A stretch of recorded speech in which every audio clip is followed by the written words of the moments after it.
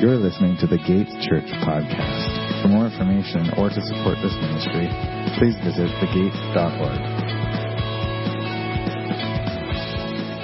But you need to remain well established and rooted in faith and not shift away from the hope given in the good news that you heard. This message has been preached throughout all creation under heaven, and I, Paul, became a servant of this good news. So today, in case you haven't figured it out yet, we'll be talking about peace. Peace. I had to say that. I'm sorry. Peace for the world. So, on that note, let's pray.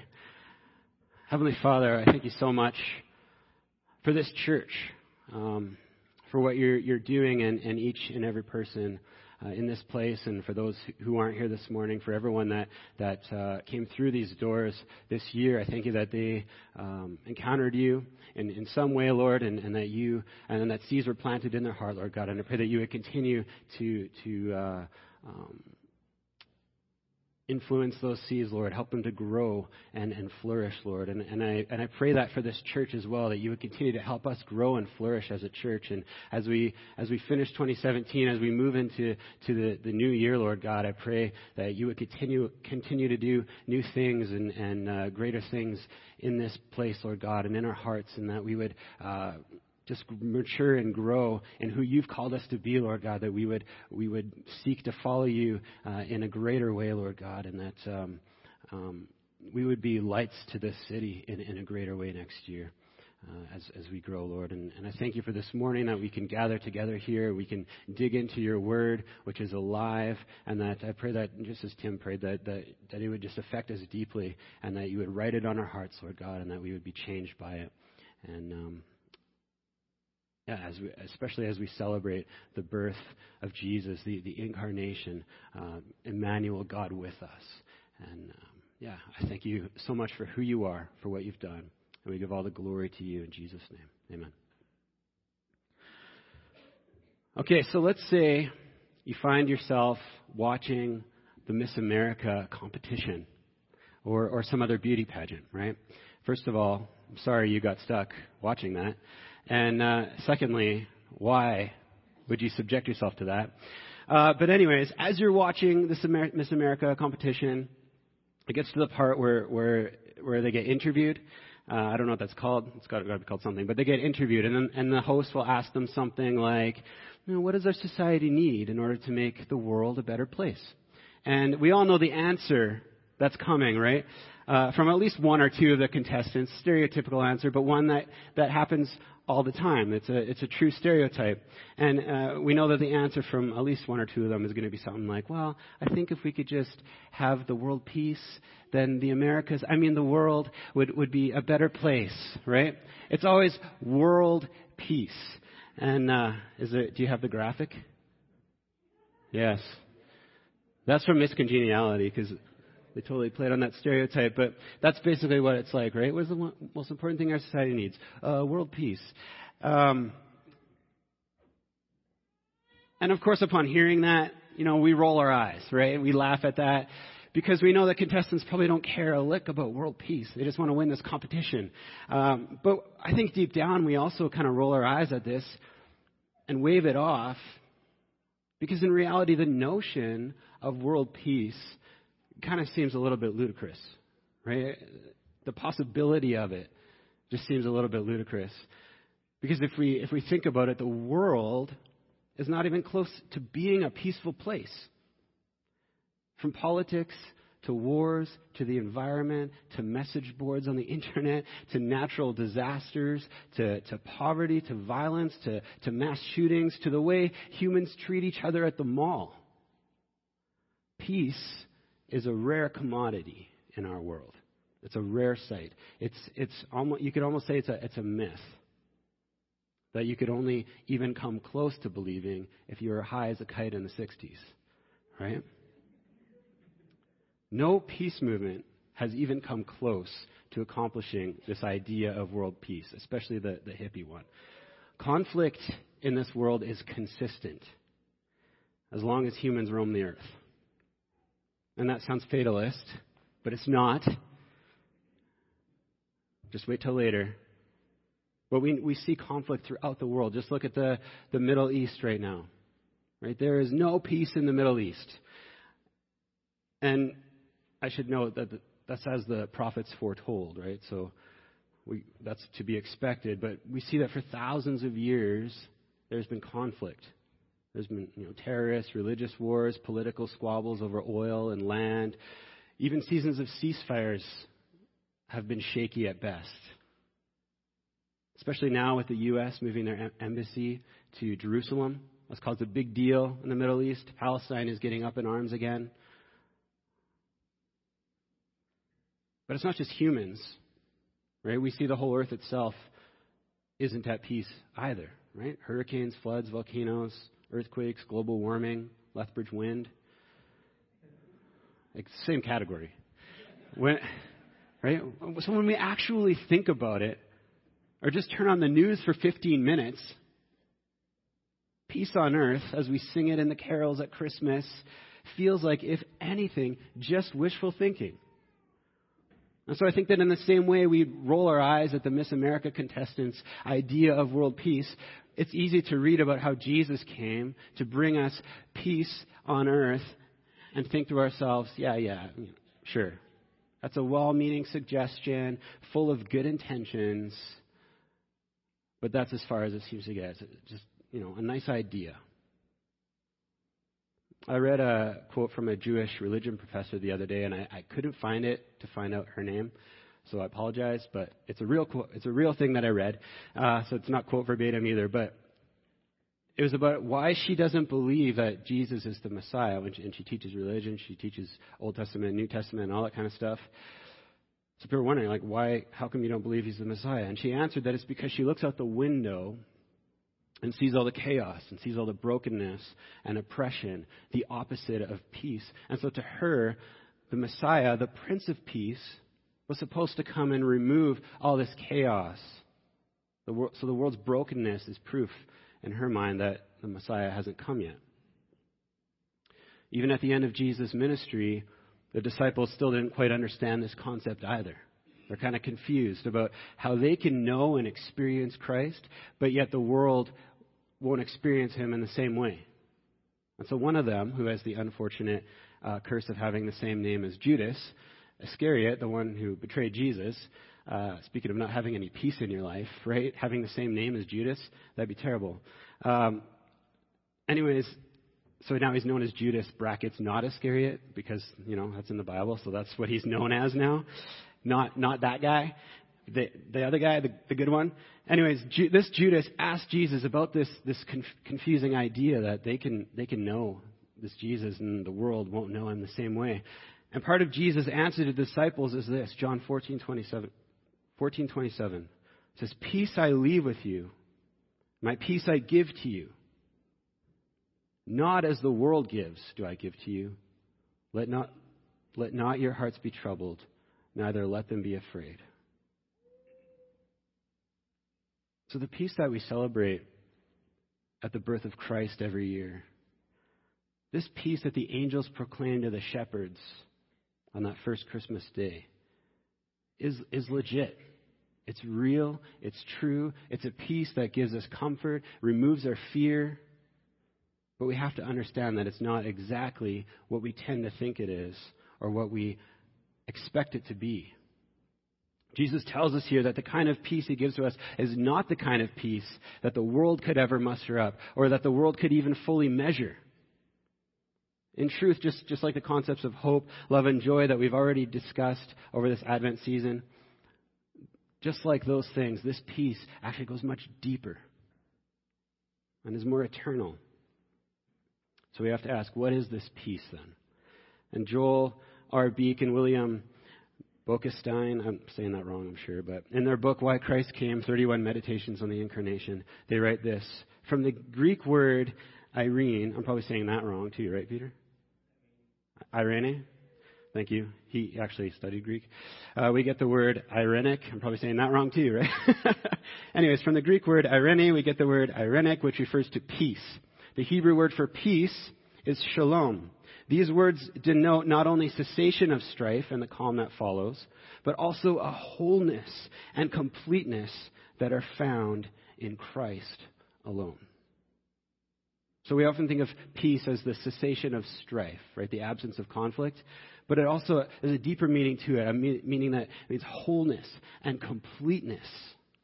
And we see glimpses and seasons of wholeness and completeness in the Old Testament. The times where Israel is restored as a nation to God. The times where there aren't any wars and they're faithful to God. And when the temple is finished by Solomon, it's referred to in the Old Testament as being in a state of shalom, of wholeness and completeness.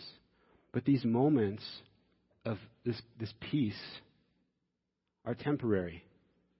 And they're actually pointing us to a greater and deeper wholeness and completeness that only Jesus can give. And Jesus, as most of us know, he doesn't just treat the symptoms. Jesus didn't come to just bring temporary solutions to eternal problems. Instead, he always cuts to the depth and root of each problem so he can pull it out by the root. So before we talk about peace, we need to get to the root of the chaos. And James 4, 1-4 gives us a clue here.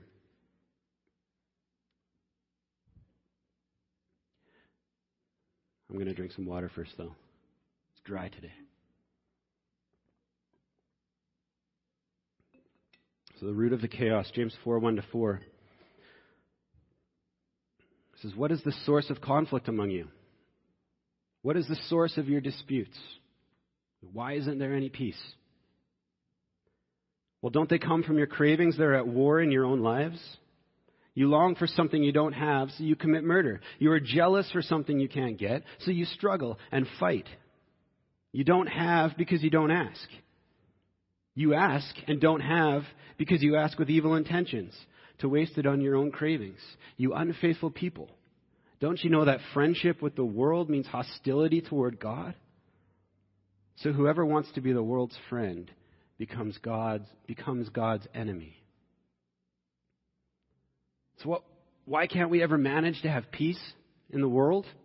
Because of pride, because of envy, because of intentions rooted in selfish ambition with little care for our fellow man. In other words, our lack of outward peace in the world is rooted in the lack of inward peace that we carry in our hearts. Our sinful nature. The root of chaos in us and in the world is our enmity with God. Our rebellion, our hostility towards God. That goes all the way back to the Garden of Eden. On the other end, though, speaking of the Garden of Eden, shalom, peace, is only found in the presence of God. So to know this peace, we need to be reconciled with God.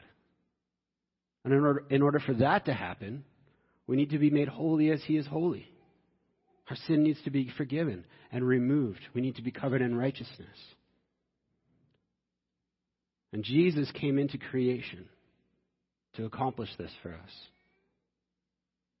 Colossians 1:19-22. We'll read that again. It says, because all the fullness of God was pleased to live in Him. And He reconciled all things to Himself through Him, whether things on earth or in the heavens. He brought peace through the blood of His cross. Because once you were alienated from God, and you were enemies with Him in your minds, which was shown by your evil actions, but now He has reconciled you by His physical body through death, to present you before God as a people who are holy, faultless, without blame. You see, the peace that Jesus brings to us, first and foremost, is reconciliation with God. That means that our relationship and our status with God has been restored. Jesus' death satisfied the punishment of our sin, removed the barrier of hostility between us and God. Right, the curtain in the temple was split in two. And now covered in His righteousness, we can approach the throne of God with confidence. Which means the cross transitions us from enemy to friend, from orphan to child, from sinner to saint, from broken to restored, from godless to being with God. Ephesians 2:17-18 says, when he came, he announced the good news of peace to you who were far away from God and to those who were near. We both have access to the Father through Christ by the one Spirit. The good news of peace is that we both have access to the Father through Christ by the one Spirit. He's talking about Jews and Gentiles there. Those who were close to God and those who were far away. Everyone who believes in Jesus, from the greatest sinner to the most righteous, all who believe in Jesus by faith can be restored and forgiven in Christ. And this is the foundation of peace.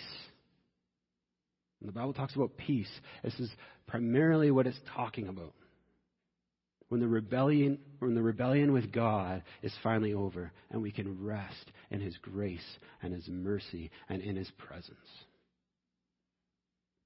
Joseph Thayer writes, peace is a conception distinctly peculiar to Christianity, the tranquil state of a soul assured of its salvation through Christ, and so fearing nothing from God and content with its earthly lot of whatever sort that is.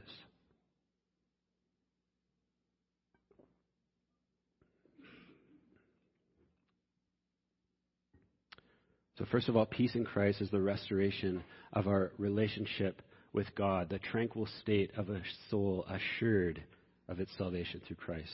That's peace, the foundation of our peace.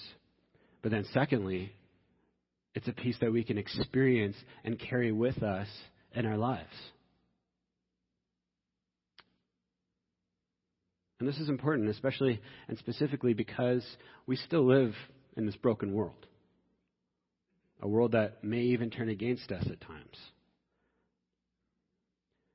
Wayne Field writes, true peace exists within a soul that is right with God, despite what is happening in the world.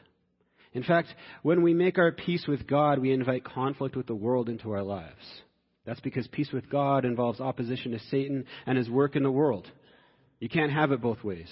If we want true peace, we must make our peace with God, not with the world. And this is what Jesus means when he tells his disciples during his ministry that he didn't come to bring peace on earth, but to bring a sword. We often read that and we're like, what? I don't get it. And it's often misinterpreted as a call to violence. It's not a call to violence. That's not what Jesus is talking about. He's saying that believing in Him and knowing this eternal peace with God will in turn bring temporary conflict with the world. We cannot be friends with both in that way.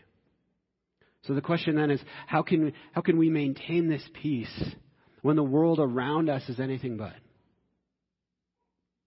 We have this peace, but there's anxieties, there's pressures, there's conflict. How can we keep this peace and maintain this peace and live in this peace? Paul gives us the method here in Philippians 4:6-9. When he says, don't be anxious about anything. Rather, bring up all of your requests to God in your prayers and petitions, along with giving thanks. Then the peace of God that exceeds all understanding will keep your hearts and minds safe in Christ Jesus.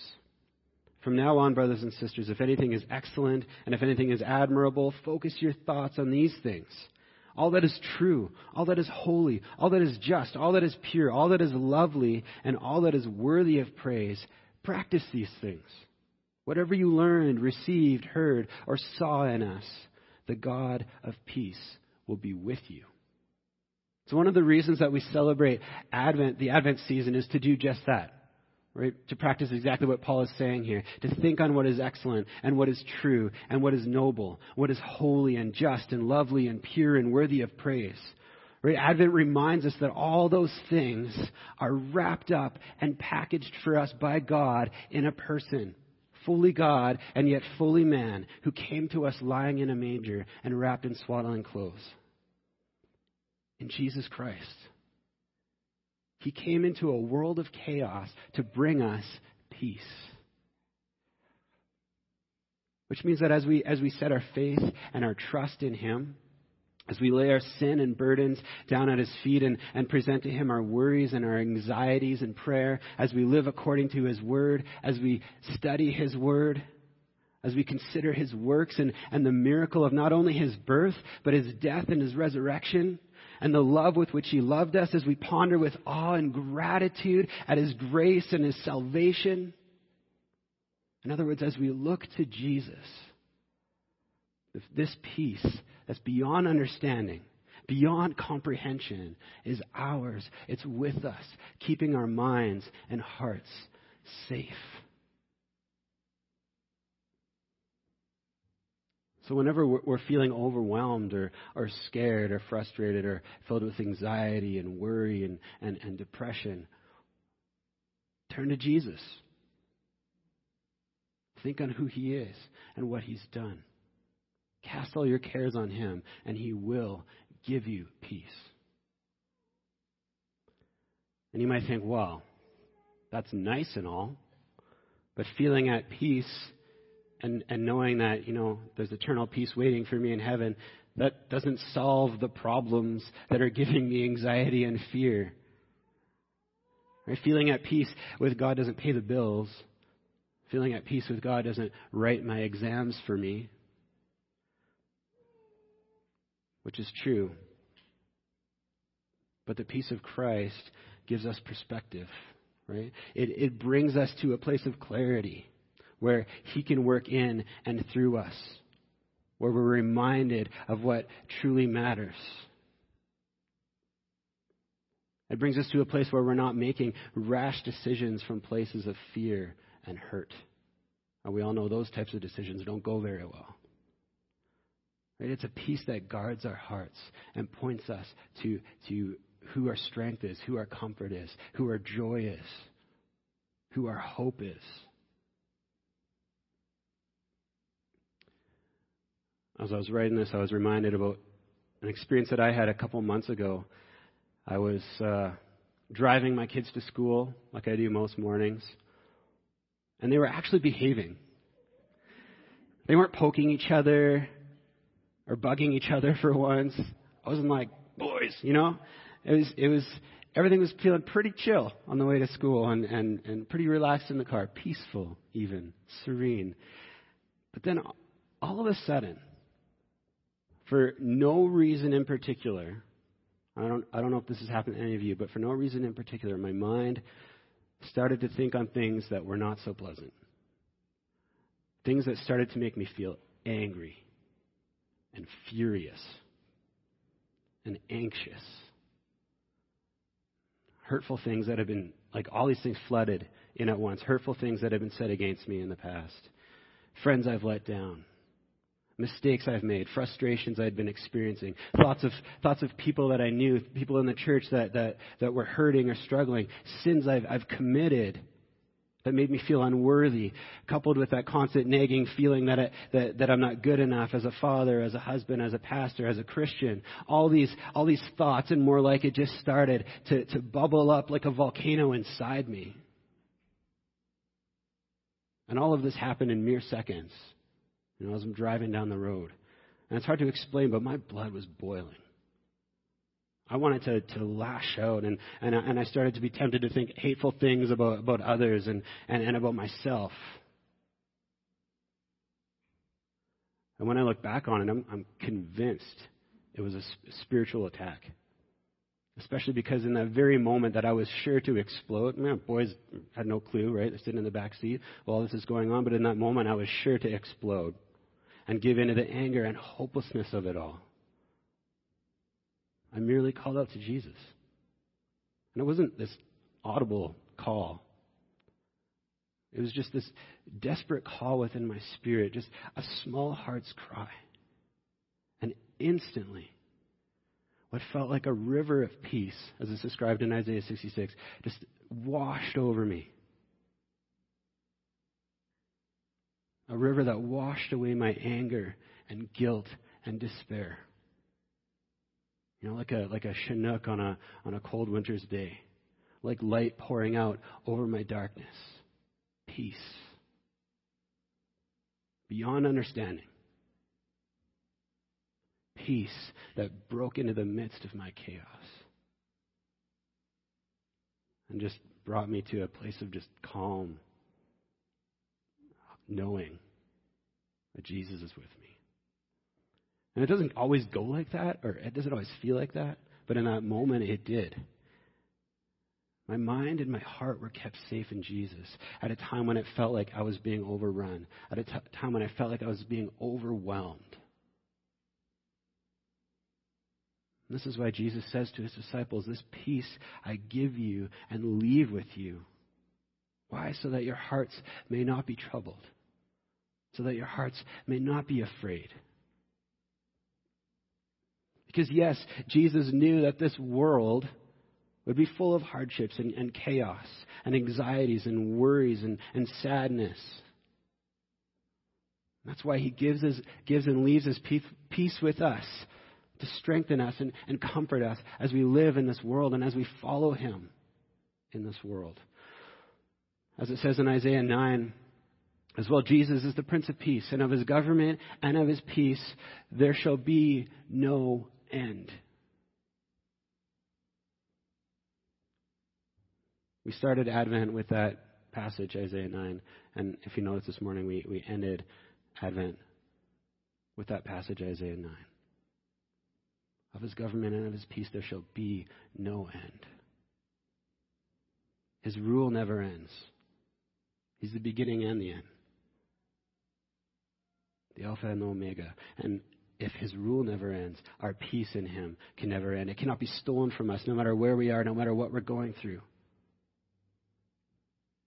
That is until he returns again and we know his peace in full.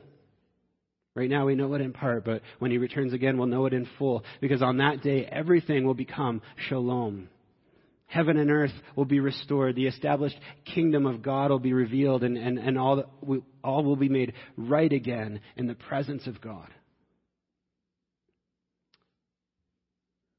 And on that note, we're going to change gears a bit, because until that day, we need to realize that it's God's people, the church, that have been established in his peace to be the expression and vehicle of that peace on earth.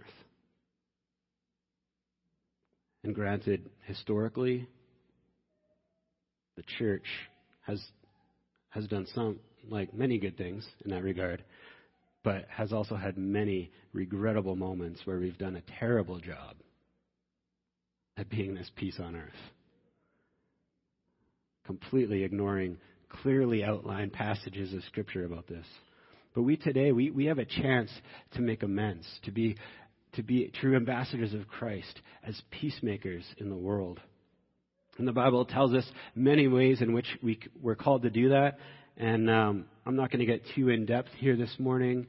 When I'm talking about a broad subject like peace, I can only paint broad strokes. But I want to go through a couple of the ways we're called to proclaim the peace of God in this world, especially as it pertains to our series theme this Advent, which is for the world, is peace for the world. Because while the world doesn't know this peace, and while the world doesn't understand it, it longs for it.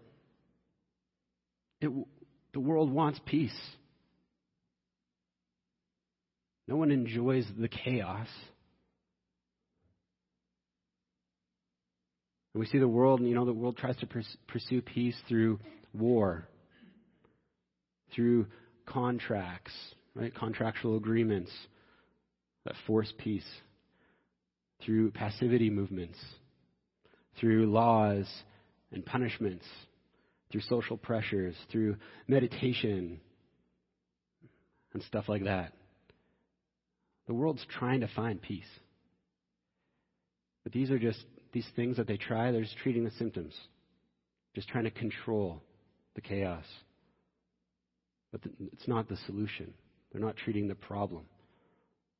And so they'll never arrive at peace without, first of all, knowing and following the source of peace. And that's why it's our task, in the strength of God who works in and through us, as the church, the body of Christ, to present the source of peace to the world, to show them Jesus. So how do we do that? I have 2 points this morning in that regard.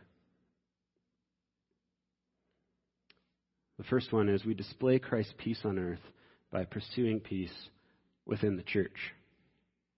It starts with us. Ephesians 4:3 says, "Make every effort to keep the unity of the Spirit through the bond of peace." Make every effort. Since we've been given peace with God through Jesus, it only makes sense that we should have peace with everyone else who believes in Jesus as well. Not only does that make sense, but it's how it's supposed to be. Jesus prayed that we would be one as he and the Father are one. Our bond with Christ is directly correlated to our bond with one another. When I look around this room, I see people that are extremely different than me. People that probably I wouldn't be friends with, right? Just naturally. But we're together. What's our bond? The peace we have in Jesus Christ. It's not an insult to anyone. Usually, anyways. You know what I mean.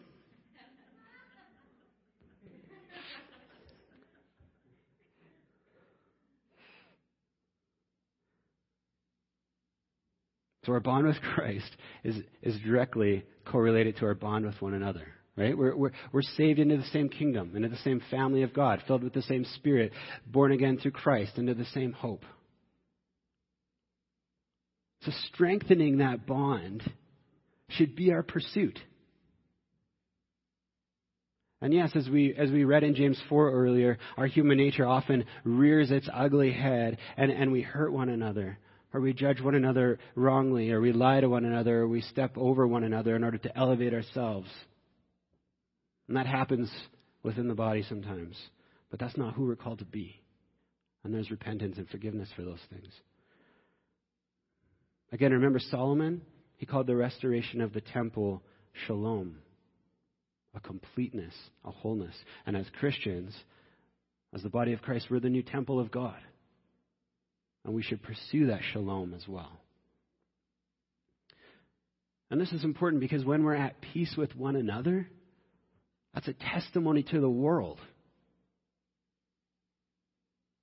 When we're at peace with one another, we're more effective as we go into the world.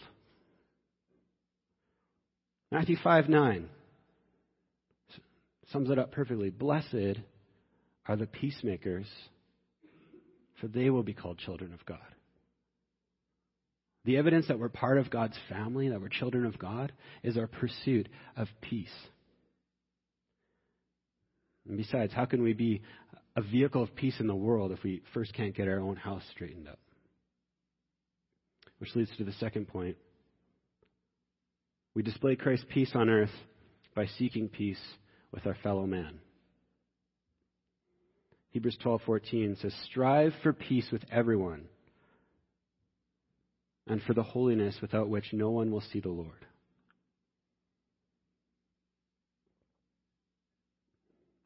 So first I want to clarify, when it says strive for peace with everyone, it doesn't mean that we become friends with the world in the same way that James 4 warns us against, where we're influenced by the world. But rather, we need to continually pursue that holiness, so that being set apart to God, but yet living in the world, befriending the world in the way that Jesus befriended sinners. And ultimately what it means then is that as long as it doesn't conflict with our faith and mission, we're to act peaceably. We're to act as peacemakers in the world, wherever possible, even with those we disagree with, even with our enemies. And not just to convert them either, but because they're made in the image of God. And because we're called to live in peace with one another. For the glory of God. And yeah, the reality is that it's not always possible. Again, even just following Jesus and standing firm in our faith can put us at odds with the world. But that shouldn't stop us, though. Because this is a high calling. We need to realize that when we seek peace with the world, in a way we're calling the world to come into peace with the one who we represent. We're inviting the world to see and know the true and restorative peace that's available in Jesus Christ. 1 Corinthians 5:17-21. The Apostle Paul is writing to the Corinthian church, or church in Corinth, and he says this: "So then, if anyone is in Christ, that person is part of the new creation. The old things have gone away, and look, new things have arrived. All of these new things are from God, who reconciled us to himself through Christ. That's our peace, right? And the next thing, who gave us the ministry of reconciliation. In other words, God was reconciling the world to himself through Christ by not counting people's sins against them. He has trusted us now with this message of reconciliation. So we are ambassadors who represent Christ. God is negotiating with you through us. We beg you as Christ's representatives, be reconciled to God. God caused the one who didn't know sin to be sin for our sake, so that through him we could become the righteousness of God. So we've been reconciled to God through the saving work of Jesus Christ, and now as representatives of him, we're called to persuade others to know that peace. That makes sense. It's pretty straightforward. Which means that whenever possible, we're called and strengthened, we're filled with the Holy Spirit to bring peace, even in places where it doesn't always seem to belong, where it doesn't always seem possible even. We're called to bring the grace and love of Jesus to sinful and broken hearts, to broken homes, to our neighbors who are a different religion than us. We're called to bring peace in conflicts at work, to help mend arguments among friends, to stand against broken social systems and stand alongside victims of abuse and racism and assault and slavery, to bring peace by forgiving others who've hurt us, and also to bring peace by apologizing and seeking reconciliation with others when we mess up. And this next part seems obvious, but I'll say it anyway. To not live lives where we're stirring up drama and accusation. No matter how tempting it may seem. No matter what so-and-so said about you. But instead to live lives of goodwill toward men. And there are so many ways and opportunities to be harbingers of peace in this broken world. So I want to encourage each of you to be continually asking God to open your eyes to these opportunities in the same way that we bring joy and hope and love, to continually ask God to show you and open your eyes to these opportunities that He's giving you that are right in front of you. And also for Him to give you the boldness and humility to be peacemakers in His name. And let's be honest, we also need to be asking God to continually keep us from the temptation of contributing to the chaos too. And we can't do that on our own. That's why one of the fruits of the Spirit is peace. We need the Spirit to keep us established in this.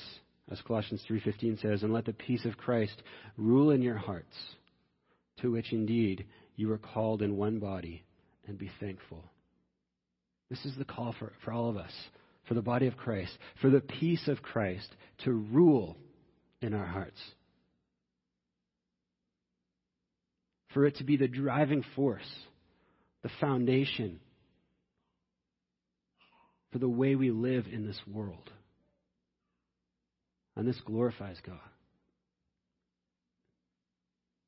And that leads me to the passage that I want to end this message with, a passage that reminds us that our source of joy in this life, the thing that can turn any horrible day a day to rejoice in, the thing that keeps us from evil and draws us to do good, this thing above anything else is the peace that we've been given in Christ.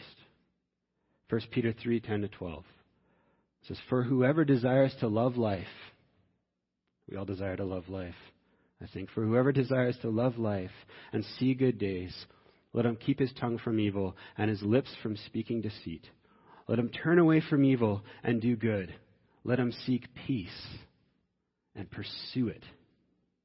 For the eyes of the Lord are on the righteous, and his ears are open to their prayer. And on that note, let's pray. Jesus, we seek you and we pursue you because we acknowledge and we know that you are our peace. You are the Prince of Peace. You are the light in this darkness, Lord. And Lord, we remember at Christmas that though we can't achieve that peace on our own, Lord, you came into this world. You came into this chaos, this brokenness, to bring us this peace. And Lord, we can't thank you enough for the forgiveness of sins, for reconciling us with the Father. That we can stand and live in His presence. That we have the strength and comfort to endure all things in this world because we're covered in your peace. We don't need to fear. We don't need to be anxious because we know that you've got us covered, that you've already won. So Jesus, we thank you. We glorify your name. And I pray for anyone here this morning that isn't feeling this peace, Father, that you would draw them into your presence through the grace and mercy of Jesus Christ, through the blood of Jesus Christ this morning. That you would draw them into your presence, that they would believe in you, they would know you and trust in you this morning, and that you would just wash over them with your peace and your mercy.